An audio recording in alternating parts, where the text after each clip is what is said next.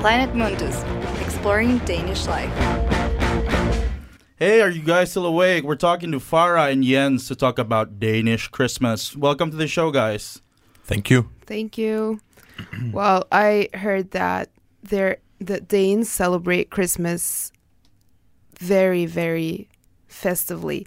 And they also have these shows that they air on television in celebration of Christmas. But I'm really skeptic about this because I cannot believe that people still watch television. I mean, we have Netflix. That's true. But do you have a Danish julekalender on Netflix? What? I'm pretty sure there is. It should maybe be said to the listener that I'm Danish. I'm the Danish guy. Okay, yeah, you're in the studio. Yeah. Yeah, so I could not explore the Danish life myself this week because all the shows are in Danish and I do not speak Danish. So I asked Jens, the Christmas expert here, to explain to me the TV shows you air on Christmas. Yes, I have a PhD in Christmas shows from Aarhus University. Ooh. You wouldn't know because it's a Danish thing, you know. Ah, right. Anyway, yes, we have Christmas shows. They're called julekalender, and there's 24 episodes, and that's, as you might guess, because it's leading up to Christmas. The last episode airs on the 24th of December. Let me guess. They're about Christmas. They're about Christmas. And I had to think about, you asked me, what are they about? And they're usually, I think you can say that they're all structured in the same way around a drama. The drama can be, will it be Christmas this year? Or will Santa Claus be found so he can hand out all the presents? Or will there ever be snow again? Or like someone stole something and then you have to solve it somehow. And it's usually kids that has to solve it because it's a thing for the whole family. And let me guess, Christmas is always saved. Christmas is always saved. Well, I would say we have two kind of Christmas calendars nowadays.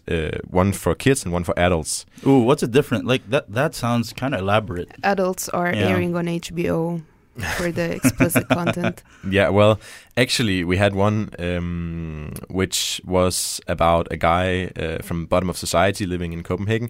And he played all the roles himself in the whole show, which was kind of funny in itself. But it was also about saving Christmas. But saving Christmas for him meant fixing his... I don't even know how to translate that into English, but it's like a wagon where you sell sausages. Like you see them around the streets, you know, these wagons where you sell sausages. Mm-hmm. And that's the whole concept, you know, he has to fix this damn wagon. And then this Russian guy comes and moves in and he promises to fix the wagon. But what he actually does is he builds an atomic bomb into it. And then on the 24th, he blows it up and the whole world just explodes. That's, you know, that's it. Post-Cold War A very Danish Christmas with an atomic bomb. I know, right? And the evil guy is Russian, of course. Of course. But what else about these shows? Like, how long have they been here? How do you know about them before they start airing? Can we watch them because they're all in Danish? I don't think that any of them have been dubbed or even texted. Shame. It's a very Danish thing. But it's very big in Denmark.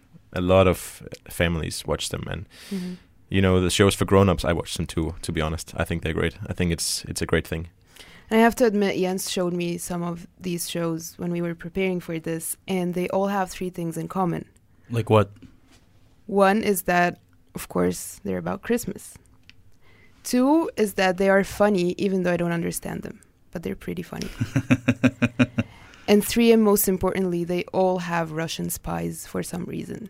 It's true. It's really true. What is it about Russian spies? Yeah, so was your childhood filled with Christmas and then Russian spies? Are you a Russian spy? I wouldn't, if I was, I wouldn't say so, right?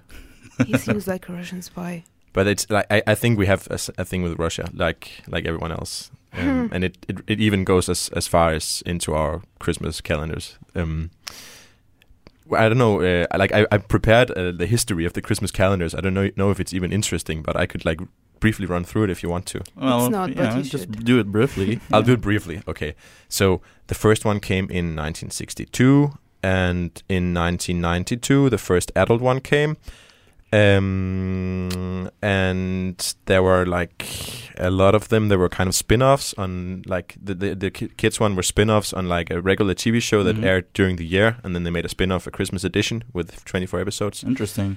And the most famous adult one is called The Julekalender. Julekalender. Julekalender, that's the word for like. No, it's hard to Christmas pronounce. calendar. Julekalender. Yeah. I can't. So check out the Julekalender. It's actually half in English and half in Danish, the show. So Yes. if you're international, the Julekalender is the one you should check out. And it's rebroadcasting this year, right? It has been rebroadcasted 8 times since it aired in 1992. Awesome. Well, We Merry love it. Christmas, everyone. Merry Christmas. Thank Hey, you, so- Russian Spyans. That was Farah and Jens talking about the Danish tradition of celebrating Christmas. Thank you for joining us. Planet Mundus, exploring Danish life.